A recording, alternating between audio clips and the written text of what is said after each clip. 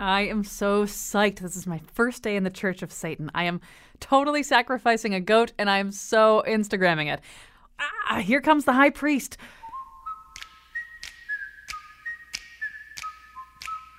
Hi diddly ho, little Satanist duckling.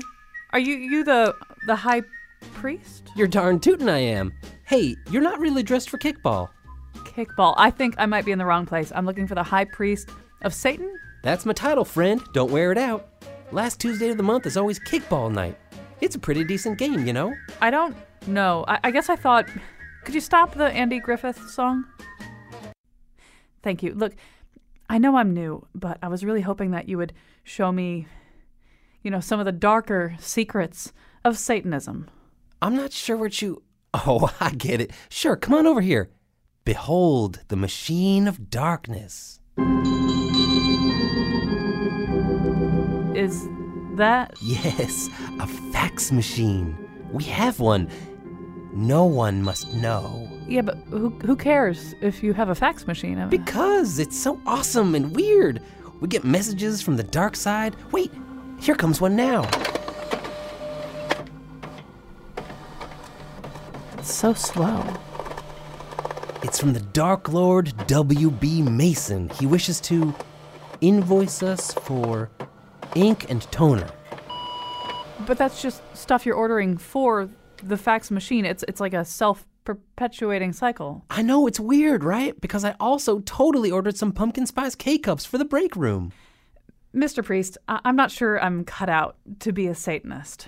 Can't handle the dark forces in the universe, huh? That's okay. A lot of people seem to hit that wall. Go on, then. But not a word about the you-know-what. The fax machine. Yeah, is this even possible? Is the Church of Satan just a harmless bunch of people? Let's find out together. And now he drew a pentagram on the wall using milk of magnesia. Colin McEnroe. So Satan gets talked about, if not a lot, a fair amount. And Satan gets talked about in a lot of different ways. Actually, Pope Francis, who is who is a notably modern pope, maybe that's the way to say it, is oddly interested in Satan. He talks about him a lot. He talks about him more than any pope, probably since Pope Paul VI. And he has told his flock to look out because the devil is present and not dismiss that warning as old-fashioned in the 21st century. He's linked Satan with things like gossip, which he himself feels that he has done. So, you'll hear about Satan in that context, in a religious context, where, in fact, people who are religious leaders are talking about sort of how things can go wrong. That would be because of Satan. And the other way that you hear a lot about Satan, obviously, is as an explanation for deviant behaviors, right? You have sort of, maybe the most salient example, and we'll talk a little bit about it later, is the Memphis 3. These, if you've seen the many documentaries about this case, it's from 1993. These three young men were convicted in 1994 on scant, maybe even non-existent physical evidence that they had committed these murders. In fact, or this murder, and in fact, they were sort of convicted because they seemed to be devil worshippers, although really the evidence of that was pretty flimsy too. They were basically doing what a lot of boys their age do, which is listening to heavy metal music and maybe reading some slightly out there texts. So that's another way that Satanism comes up. We're not going to be talking about it really in either one of those ways, except maybe flashing back to those ways as a way of comparing them to the people that we're talking to today. The people we're talking to today actually belong to the Church of Satan. It's really different than whatever your mental picture of a Satanist is. It's probably going to be a little bit off. A little bit later in the show, we're going to talk to John Crow. He's a PhD candidate of American religious history and a scholar of new religious movements. He's one of the people sort of arguing that or urging that academia study this phenomenon, the Church of Satan and some of the related movements, a little bit more intensely. But first, let's meet the Church of Satan. Joining us right now from an ISDN connection is Ruth Waits, High Priestess of the Church of Satan, as well as the editor and publisher of the Satanic Warlock. Also joining us via the miracle of Skype is Peter Gilmore, administrator and high priest of the Church of Satan, author of the Satanic Scriptures. So here we go. And Ruth Waits, I'm going to have you get us started. So I've just said a few of the things that the Church of Satan is not, and we'll be saying more things that the Church of Satan is not. But maybe it's time to do the thumbnail description of what the Church of Satan is.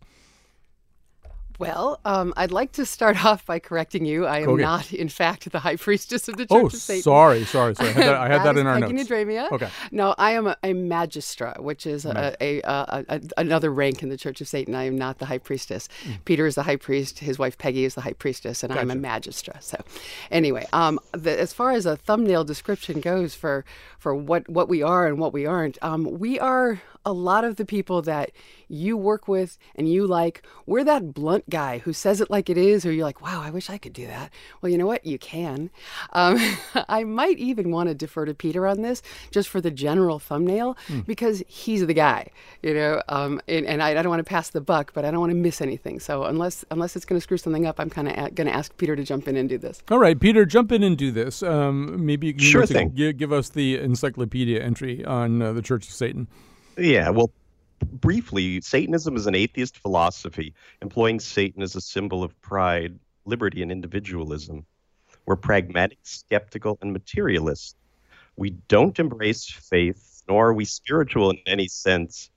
Our founder, Anton LaVey, termed this the world's first carnal religion, which accepts man as an animal just like all the rest, who as a species is sometimes better but often behaves worse than the others.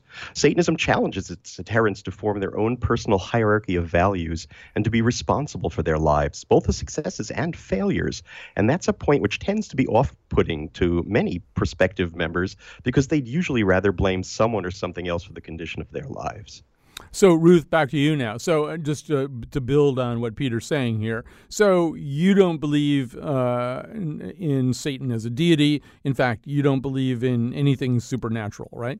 That is correct. I don't believe in any deity. I don't believe in God. I don't believe in Satan. And that's one of the things that I always get to say right up front to people is that, no, I don't worship the devil. I don't even believe in the devil. The devil is a symbol, and it's a symbol of a lot of things that we like to embrace. It's the devil is the guy on your shoulder tempting you to do fun things. And throughout history, the devil has had certainly, if not all, then most of the fun.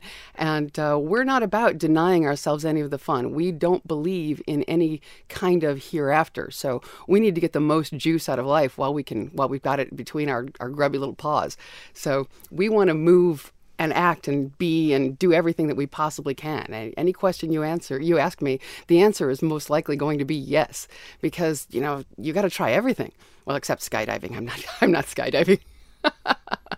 Or bungee jumping, maybe. I bet you I could find some no's if I really tried. So, right. So, Peter, I guess maybe the question then becomes, why call yourself a church? And why not do all this within the context of, I don't know, secular humanists? There's some very nice, wholesome humanist groups meeting down in New Haven these days. But that's also boring. Anton LaVey decided that being a showman, he worked in the carnivals and in the circuses as a lion tamer, and he was a pretty amazing calliopeist and organist. He realized that in order to get the attention of people, you had to do something a little iconoclastic.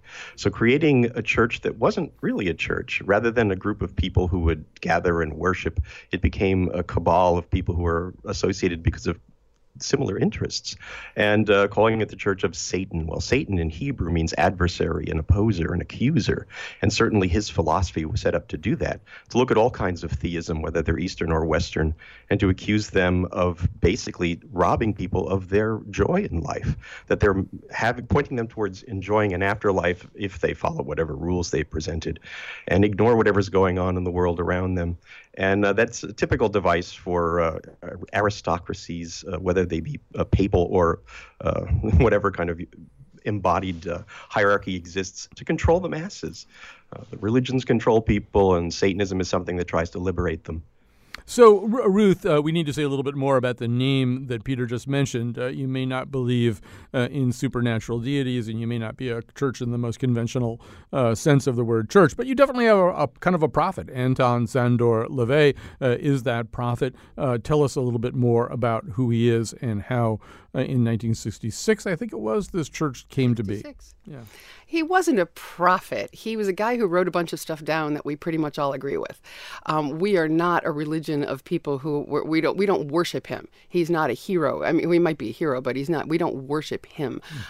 His words resound and within us, and they resonate within us. But when I knew him personally, and when I finally got around to reading the Satanic Bible, a long time after I actually was friends with him, I told him that I'd read the Satanic Bible, and he said, "Really? What did you think of it?" And I said, it's okay. It was pretty good. Nothing I couldn't have written myself. And in any other religion, certainly, and certainly any other group, that would be an insult. But to him, that was the greatest compliment I could have paid him, which is that what his words hit home, that we are of like mind. And what Peter said, we're a mutual admiration society. We're a lot of like-minded individuals who never join anything, but suddenly find ourselves thrown together because we agree. And whether or not the Satanism is a real religion, of course it's a real religion. It is codified. It is a codified philosophy. It is written down. There are principles and philosophies that you can agree with or ignore. But it's recognized by the military, it's recognized by the government, and it follows along. We are recognized. We have as much credibility as any other religion, and I'm proud to say that we don't take tax-exempt status. We think that all religions should be taxed out the butt because they're obviously making money. They're corporations. We're a corporation. We pay our taxes. I want to just kind of go back to what you were saying before, because I think people will probably want to know more about it. It's recognized by the military, like there could be a Church of Satan, I don't know, chaplain in the military, something like that? Absolutely. Yeah. Well, that's not how we operate, and Peter might want to correct me on this if I'm off base, but we don't have chaplains, but you are free to practice Satanism if you're a member of the military, absolutely. But what would that even amount to, though? It's not like I need a Satanist holiday off or something, right? I mean, what would it... Yeah, go ahead. Yeah, what happens is that our military members sometimes want to have Satanism, the Church of Satan, recognized on their dog tags because they're proud of their affiliation. But since Satanism is actually a tool for getting the most out of life and not a cause for which one should be martyred, it's often wiser just to put atheist, because we are atheists, of course, we're a subset of atheism. And you might have Christian officers above you who, because of their bigotry and prejudices, would hinder your military career. So it's up to our people in the military to decide about that. Right now, many of our veterans are working towards having the sigil of Baphomet to be allowed on national cemeteries because they've put pagan pentagrams and many other religious symbols, and we're trying to push them to finally agree to do that. They've been resistant to that. But the chaplain's manual that was published many years ago in a number of versions, and whose editor I was in communication with until under the Bush administration they eliminated that book, had a very good chapter about the Church of Satan. It explained our basic beliefs, and if there, in Satanism, when you talk about Satan holidays, since we're in a religion about individualism where we are self-centered, I call it I-theism because we're our own gods. The highest holiday is one's birthday. So, but otherwise, celebrating holidays is an optional thing. There's not a lot of things and commandments. There's no dress style, food style, hairstyles that the Church of Satan commands. It's very flexible. So our members who join the military are generally the folks who understand that there are going to be restrictions placed upon them by that choice. And so they follow them. They don't look to get out of, skate free of certain things like some religions try to do under those circumstances. We did a whole show about the Jehovah's Witnesses. You guys are kind of the opposite. They don't do birthdays at all. You don't celebrate your birthday. You guys, it's the highest holiday. Blood transfusions too. It's much better on our side. Well, no, we don't judge. We don't judge here on the show. Well, we do. Are kind of fun. We do. Yeah. So I just want to also back up and make a clarification, or just help people along who don't know these words. And you talked about the symbol of Baphomet. That's sort of the goatee heady kind of thing, right? Exactly. Right. It was something that came about in France in the 1700s, 1800s. It was refined, and it was a symbol that essentially was used by occultists to represent kind of the left hand, the dark side of things, but it wasn't particularly recognized. It was put on the cover of a book by Maurice Bessy, a pictorial encyclopedia of magic and the supernatural, and Anton LaVey had that in his collection and thought, damn, that's a really dramatic symbol. So he decided to call it something because it wasn't named. He called it the Sigil of Baphomet because he knew about the image of Baphomet that Eliphas Levi had done, the goat figure, and its meaning seemed very appropriate for Satanism. So that became the insignia of Satanism with Anton LaVey. And when beforehand it was really pretty much upside-down crosses and such. But he totally changed that. He created a brand, really, with the Church of Satan. With his Victorian house and his striking looks, he kind of modeled himself after Ming the Merciless from the Flash Gordon serials and comics, intentionally, so that he would be eye-catching. And with that emblem and talking about Satan, it started a movement that is now 50 years old, and we had a big celebration this April 30th for it here in Poughkeepsie. So he may have looked like Ming the Merciless Ruth Waits, but as you say, you knew him. I gather he was kind of a jokester in many ways. Absolutely. He was a really funny person. He was a great guy. He was incredibly well-read, and he had so many experiences. He was a crime photographer, and he was a lion tamer, and he played keyboards for strippers in burlesque houses, and we would talk. I never knew what we were going to talk about, but it was always going to be something great. It was movies or cars or whatever, and we didn't put on robes and light black candles and hum. It was all very vibrant and alive. We very much about celebrating life and all the great things life has to offer. Didn't you give him going to gun shows and going to yes, reptile he loved shows. guns. It was so much. That was a big one. Didn't you give him a fart machine? I did give him a fart machine. See, this is the kind of sophisticated devil humor that we enjoyed. He was a huge fan. On public radio. We enjoy this too. Anyway, continue. Well, I'm trying not to curse on public radio, but he was a huge fan of something that's probably gone by the wayside now. It's called the Johnson Smith catalog, and it was just a catalog of pranks that an 8-year-old boy would salivate over, and he was very much that 8-year-old boy. And so one time I brought him this ridiculous battery-operated fart machine, and that kept us laughing for about 18 hours. Not worked into the liturgy in any particular way, though. No. It could be, though. It totally could have be. A fart machine in a ritual. See, there's never our a bad rituals aren't time. formal. Yeah. It's like when people look at churches, they usually see them as having these very formalized services and all this bowing and scraping and endless praying. It's so dull. Ritual was outlined in the Satanic Bible, some basic ones, but the whole point to ritual is emotional catharsis. And so each Satanist is completely welcome to rework or create their own texts that help them release emotions that they want to get out of their system so they can enjoy their lives. So certainly a whoopee cushion, a fart machine, anything you want to bring in would be fine. It would be quite... one of the funny things was we did a big rite in the Hellfire Caves in England where Benjamin Franklin attended diabolic rites with Sir Francis Dashwood. And we were paying tribute to the satanic legacy of the United States of America and the United Kingdom. And in the middle of it, we had created a sort of giant symbolic phallus.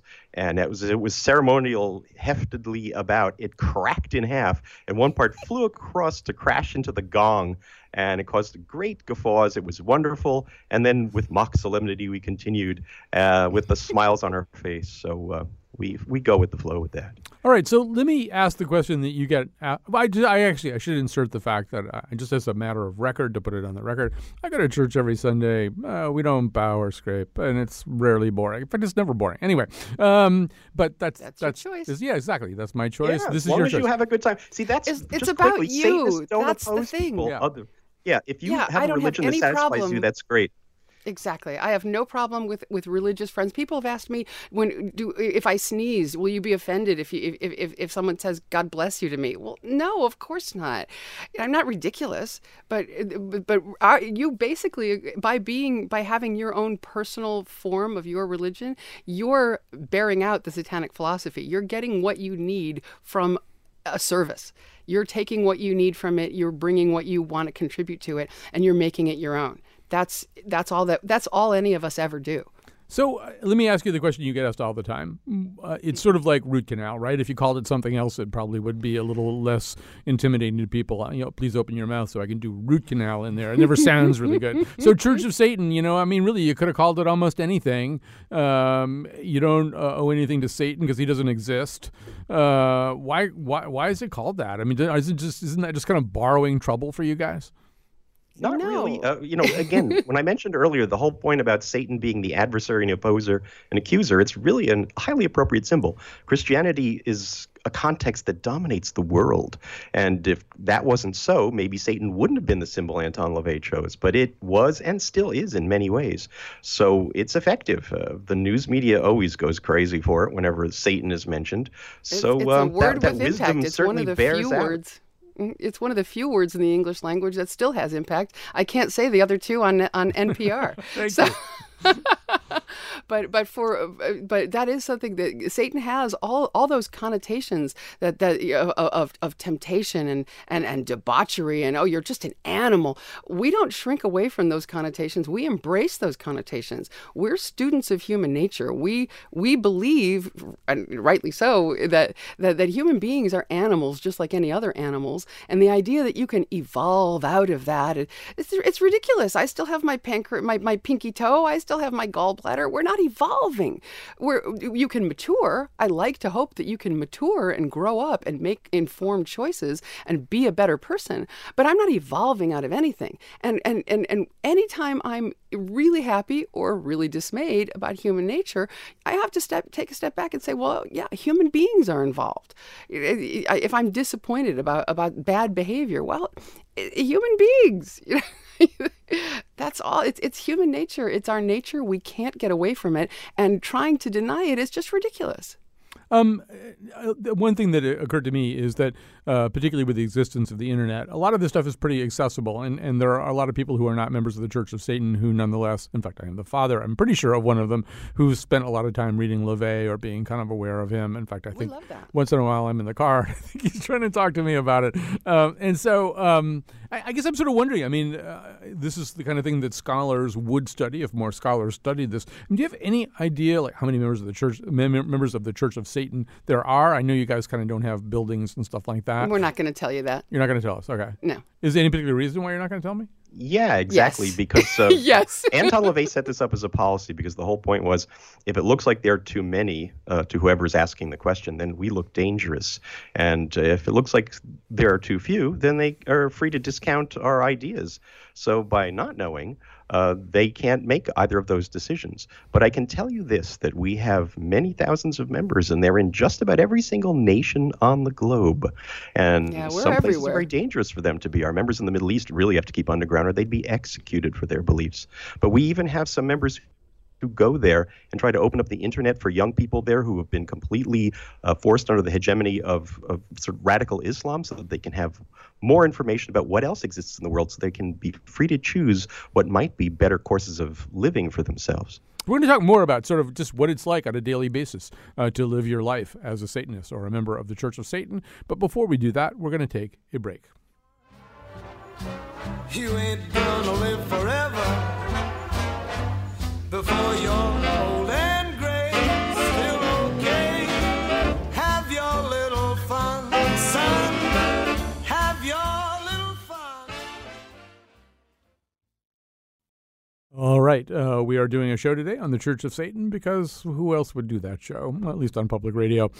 Joining us are Ruth Waits. Let's see if I get this right. I believe she's a magistra of the Church of Satan, as well Close as enough. Yeah, of course. No, I might as well do it right. I say magistra, but Magistra, other people okay. say magistra. I don't know if I really don't know. All right. So, magistra of the Church of Satan, as well as editor and publisher of the Satanic Warlock.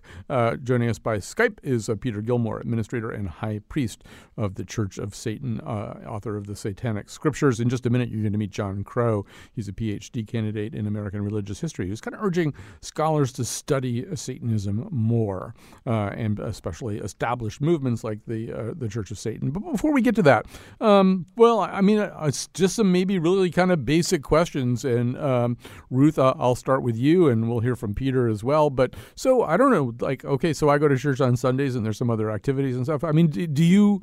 Is there like a set of things you do? Do you have weekly services? Things Absolutely like that? not. Yeah. It is completely up to the individual. I do what I want to do. Peter was saying that our rituals are designed to release any kind of psychodrama or energy or whatever. So if I've got something I want or something I don't want, I'll do my own ritual. And I personally, I'm a big fan of the moon. So I do a lot of things around the moon, the new moon, the full moon. I always know where the moon is. That the moon is my thing. But I certainly wouldn't expect anyone else to do that. We don't impose our personal preferences on each other.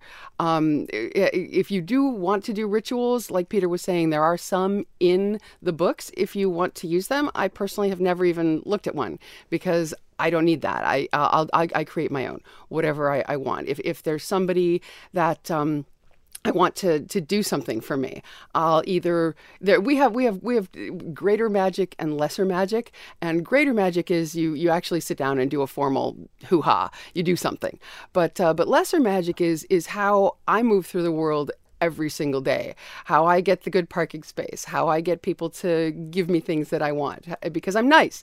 There's nothing secret about it, but you need to compel people. You need to share your energy with them and really and kind of get in their heads and manipulate them that way. But it sounds terrible when I say it like that. But the daily life, the day-to-day thing, everything is, for lack of a better word, magic. You create the universe for yourself. You create your own reality. I look at what I want to look at. I don't look at what I don't want to look at. And excuse me, there's plenty of things not to look at these days. But honestly, I am so occupied in living my life and making things. I'm much more interested in the perfect macaroon than I am in the presidential election, I have to tell you, because the macaroon affects me. The presidential election, I can do nothing about. Right. There are actually some macaroons that would do better running the country, but that's neither here nor there. Fine macaroon, sir. That's neither here nor there. Well, let me just. I'm going to press a little bit more on particularly on the hoo-ha part of this. So I had a very good friend. She's no longer alive, but I had a very good friend who was a Wiccan and very active Wiccan. So she would say that she could get the good parking space or make somebody do something and using quote unquote magic and kind of mean it in a supernatural sense. My sense is that you don't mean it in a supernatural sense. Well, I don't believe in the supernatural. I believe in the natural. I believe in the supernormal. Some things are weird and I can't explain them, but I do know that I get my way an awful lot. And and one of the reasons is because I know I will. I'm absolutely certain that things are going to go my way, and they do. So it's about thinking. We create the world in our head. And it's very much, and I have no doubt that your friend got all the good parking spaces, and I don't begrudge people belief in the supernatural. It's what I told you, whatever floats your boat, But I don't believe in the supernatural. I know what I see. I believe in science. I believe in results. I know what happens to me. Also, there's an aspect of glamour and charm. Like Ruth is quite a charming lady, and that's part of what our lesser magic is. It's the ability to get people to do things you want by understanding their needs and your needs and saying the right things, addressing the right way. It's a lot to do with timing. If you want a promotion at work, it's nothing supernatural. It's really understanding the human animal. But this sounds my old yoga teacher used to say it's easier to ride the horse in the direction it's going.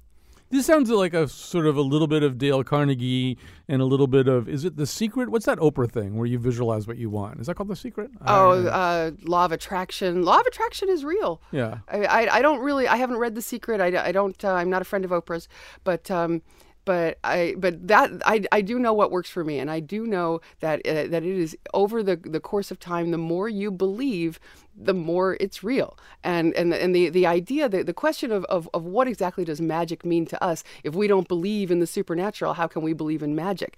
It's in my head, they're very different.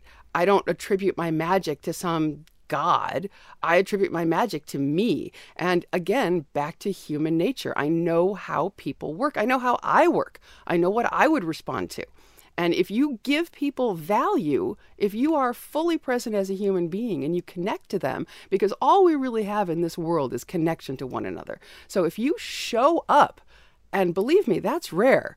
That's why someone like me can be an outstanding individual. I don't think I'm that outstanding. I'm just there. I show up. I make it my business to show up and be there for people I love. And you know what? They're there for me. All right, let me just grab a call or two here. Here's Sheila in East Hampton, one of two possible East Hamptons. Hi, you're on the air.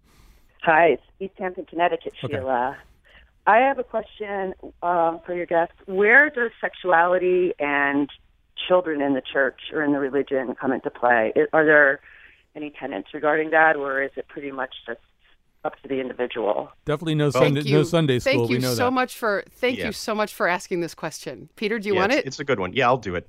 Yeah. In the Church of Satan, we have from the very beginning accepted the full spectrum of human sexuality, with the one caveat being that sexual activity must only be with other people who share the desire for that. We do not accept sex with children or animals because we don't believe that that can possibly be informed consent. So we've had members in the Church of Satan who were throughout the LGBTQ spectrum from the very beginning, transgendered members, or even in pictures from the 70s. So we've been open about that. We only allow membership to people who are of legal adult age, or 18, whichever is older, because some places you can be an adult at less than 18. Because we believe that you need to be responsible, and that your decision to be part of the Church of Satan must be done with a full understanding of the philosophy, and that kind of responsibility is something we demand of our members. Yeah, we don't indoctrinate our children. We don't involve children. Excuse me. Children aren't welcome at any kind of formal, if there is a formal gathering that among members, children aren't welcome and don't participate. So I just one thing that I am a little bit confused about. So there aren't like regular services or anything like that. So how are you guys a church and not just like a mailing list or something? I mean, I don't mean it to be facetious, but if you don't meet regularly, how? Why is that the consideration? Why is that the demarcation line? Meeting.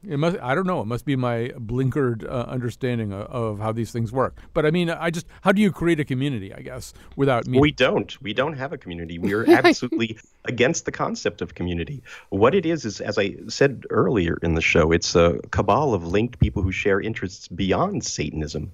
Our philosophy is something that we all use. As I said, it's a tool to get the most out of our life. And the aspect of it being a church is that it has a philosophy. It is a religion. It has dogmas. It has metaphors. It has symbolism. It has all these aspects of regular churches, except for the idea of enforced community and regular meetings. And we certainly have no worship as part of what we do. All right, so I do want to add to this conversation John Crow. As I've been saying, John Crow is a PhD candidate in American religious history. He writes also at johncrow.com, or is it johnlcrow.com?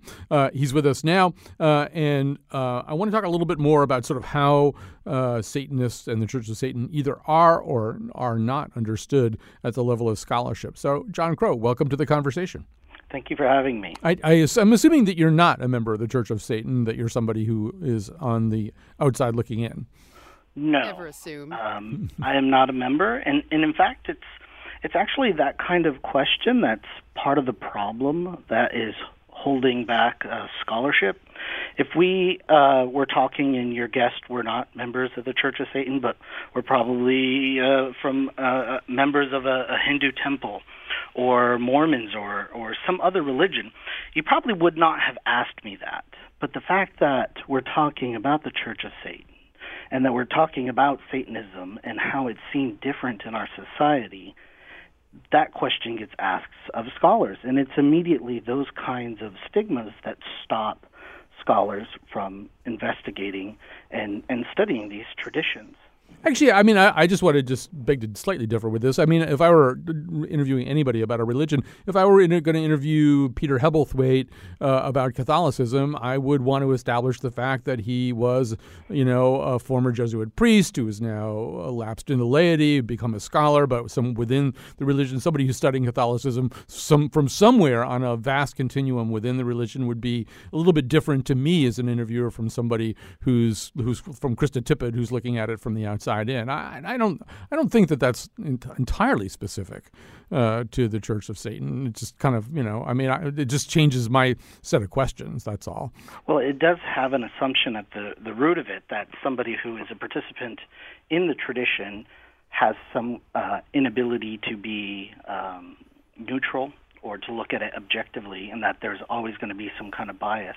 Yeah, but I still think that's true of a lot of religions. Anyway, I don't want to spend a lot of time on that point. I mean, look, I do notice that you didn't say, "Are you a member of the Church of Satan?" You said, "I assume you're not." Well, yeah, and the reason for that is that he's urging scholarship about it, which obviously, once again, if he were urging scholarship about it and he was within the Church of Satan, I would assume that he's basically a publicist for the Church of Satan. If he's a scholar, if he's somebody urging scholarship from outside, then I would say he's an outsider. Right. I'm just trying to figure out who it is I'm talking to. I would suggest there's no human being without bias. That's all. Oh, yeah. No, absolutely the case. But it sort of does depend, who you are and what you're doing. So, I mean, I wanted to just talk about sort of situations where this does get a little hairy. I mean, in fact, they've explained, I think, very eloquently why they call themselves the Church of Satan. But, we know, and I gave the example at the beginning of the show, situations where, particularly in the 80s and 90s, there was the so-called satanic panic. There was this kind of sense that there are these people out in the woods drawing pentagrams in human feces and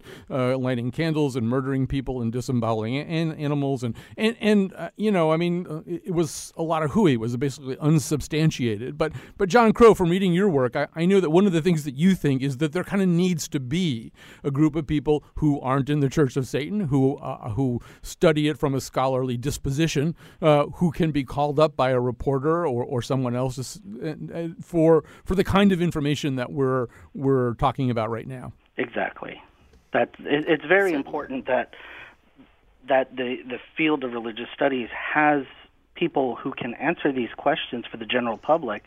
And it's not being informed by the kind of media hype or sensationalism, but it's also not being informed by so-called experts that are coming out of various Christian traditions who are applying their notions of Christianity and the opposite of it onto these traditions.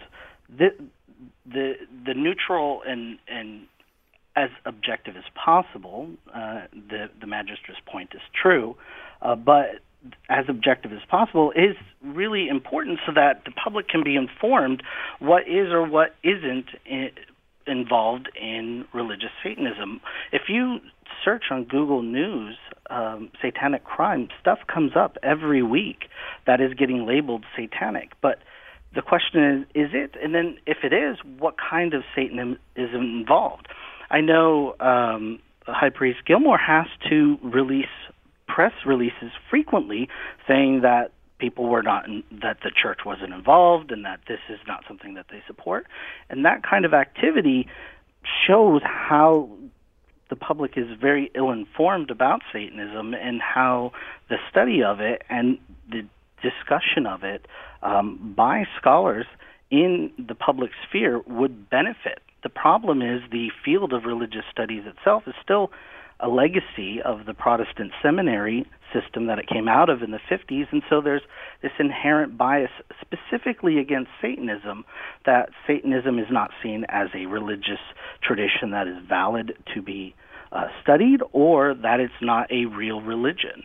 And so this ends up causing problems within the academy itself on discouraging people within North America in general to study Satanism. And then when you start adding things such as funding, the limited number of spots within university departments, if somebody is leading with a tradition like Satanism, they often will get passed over for somebody who's doing something more conventional. And then finally, there's also an economic reality that if somebody's going and wishes to get a PhD in this and then teach, is the school going to hire them? These are the kinds of considerations that within the field of religious studies end up discouraging people from participating in studies of these traditions. All right, we're going to grab a quick break here. We're going to talk a little bit more about how this gets played out, particularly in the American press, after this. Filled with every need, I'm not any man designed to fit someone's plan. I have my own desires, all the things a man aspires.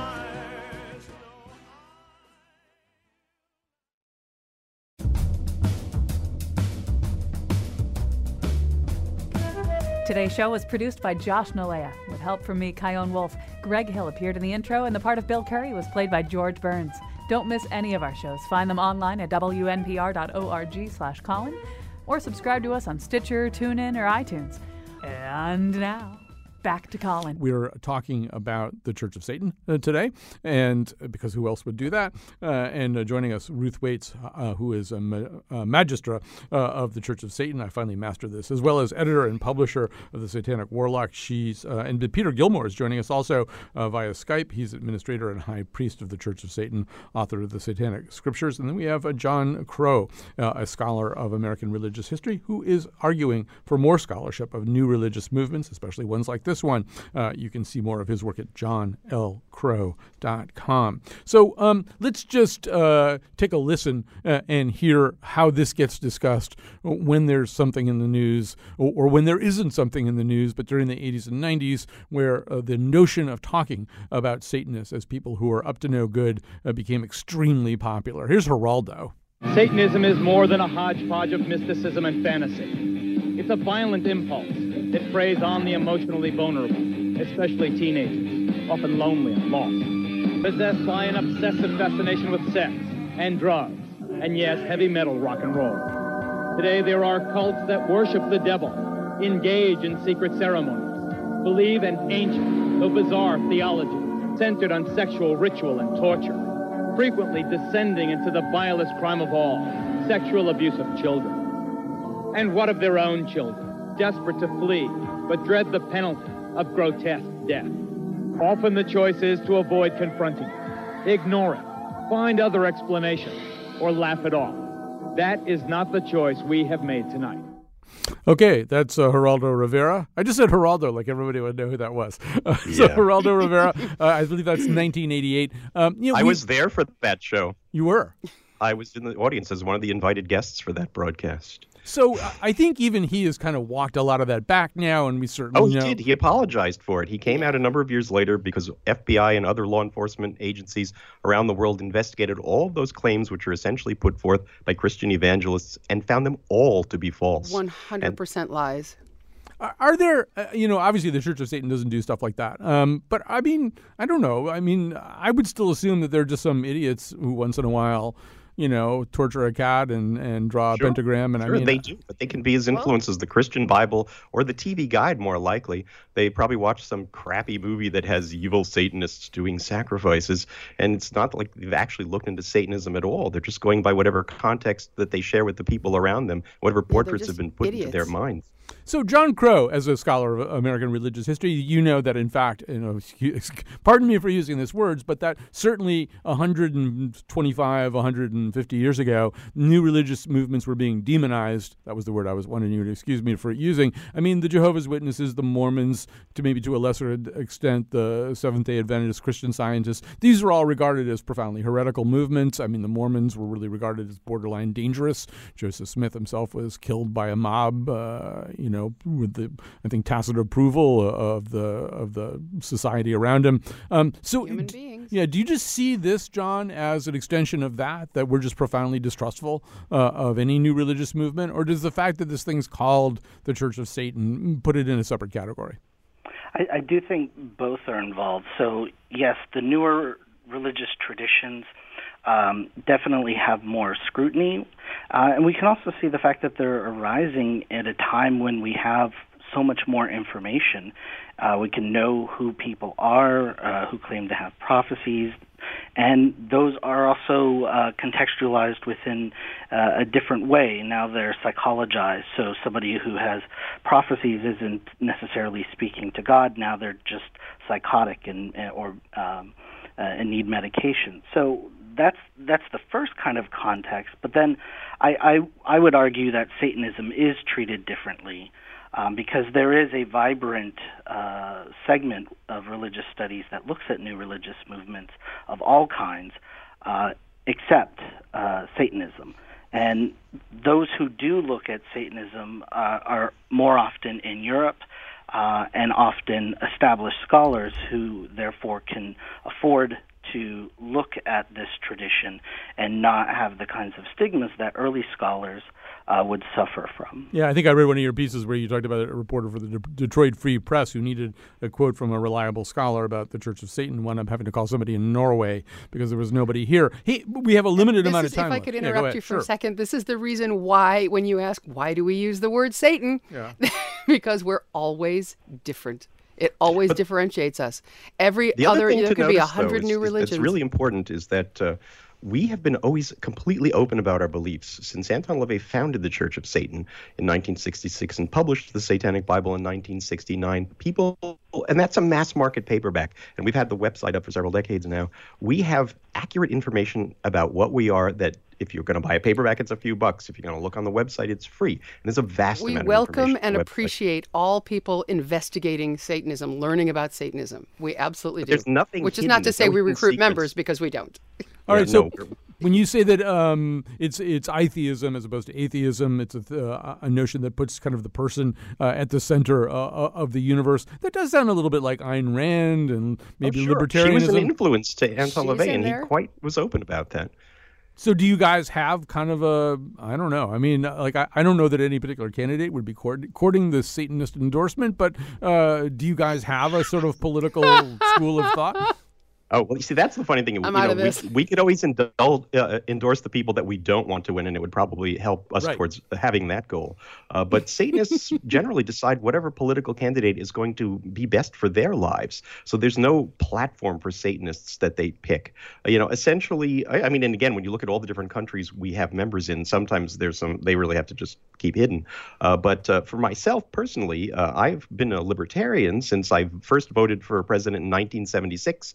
And that's generally my point of view, because I look towards limited government and maximum individual liberty, and they seem to be the only party that generally tries to promote that. But they really haven't been particularly good. There were a country that were founded on those principles. Well, Anton LaVey said Satanism is a form of Americanism anyway. He always felt that the United States was a country that was founded on satanic principles. And as I said before, Benjamin Franklin was hanging out in the Hellfire Club with Sir Francis Dashwood. So this is a question I should have asked you a long time ago instead of with a minute and a half left. But do you guys, I don't know, do you recognize even at sort of a situational, non-supernatural level notions of good and evil? I mean, do you sort of Absolutely. Yeah. So tell me more about that. It's subjective. Good and evil is an absolutely subjective thing because the universe is indifferent. It has no goods or evils in it. Biology has no goods or evils. It has what survives and what doesn't survive. So each No Satanist lives matter. has to decide for themselves what their personal values are. And that's a heavy-duty responsibility for Satanists. Well, and every action has consequences. You can do whatever you want. Whenever people ask me to summarize Satanism, I say, just don't be a dick. And you can do whatever you want, but there's going to be consequences. If you're a nice person, people like to be nice to you. If you're a jerk and you manipulate people and you harm people, bad things are going to happen to you. We believe in good and evil, possibly more than the formal religions, because we're personally responsible for our choices and our actions. But not on some also, kind of, we endorse the idea of a social contract. When you look at how we're promoting our philosophy, the whole point is we know that human beings are social creatures. And so having a social contract based on reason, having rational laws that everyone can agree to, that's something we look forward to. We're not anarchists. We don't want chaos. We want to have the easiest way to live our lives to the fullest. And that seems to be the best way that can be done. All right. I have a social contract to end this show at 1:58. So we have to stop right now. Thank you very much, members of the Church of Satan. Thank you for having us. Thanks. Well, you didn't convert me, but then you didn't want to. Ruth Waits and Peter Gilmore, thanks for being with us. Also, John Crow. And thanks especially to Josh Nalea, who conceived of this show, and Wolfie, who has helped make it hum as usual. Thanks very much for listening. We'll be back tomorrow. I see you're all cuddled up in your non-heterosexual love pile arms and legs all flailing around. Do you know who's responsible for that? Satan? No. Mariska Hargitay. I'm the church lady. I'm not stupid.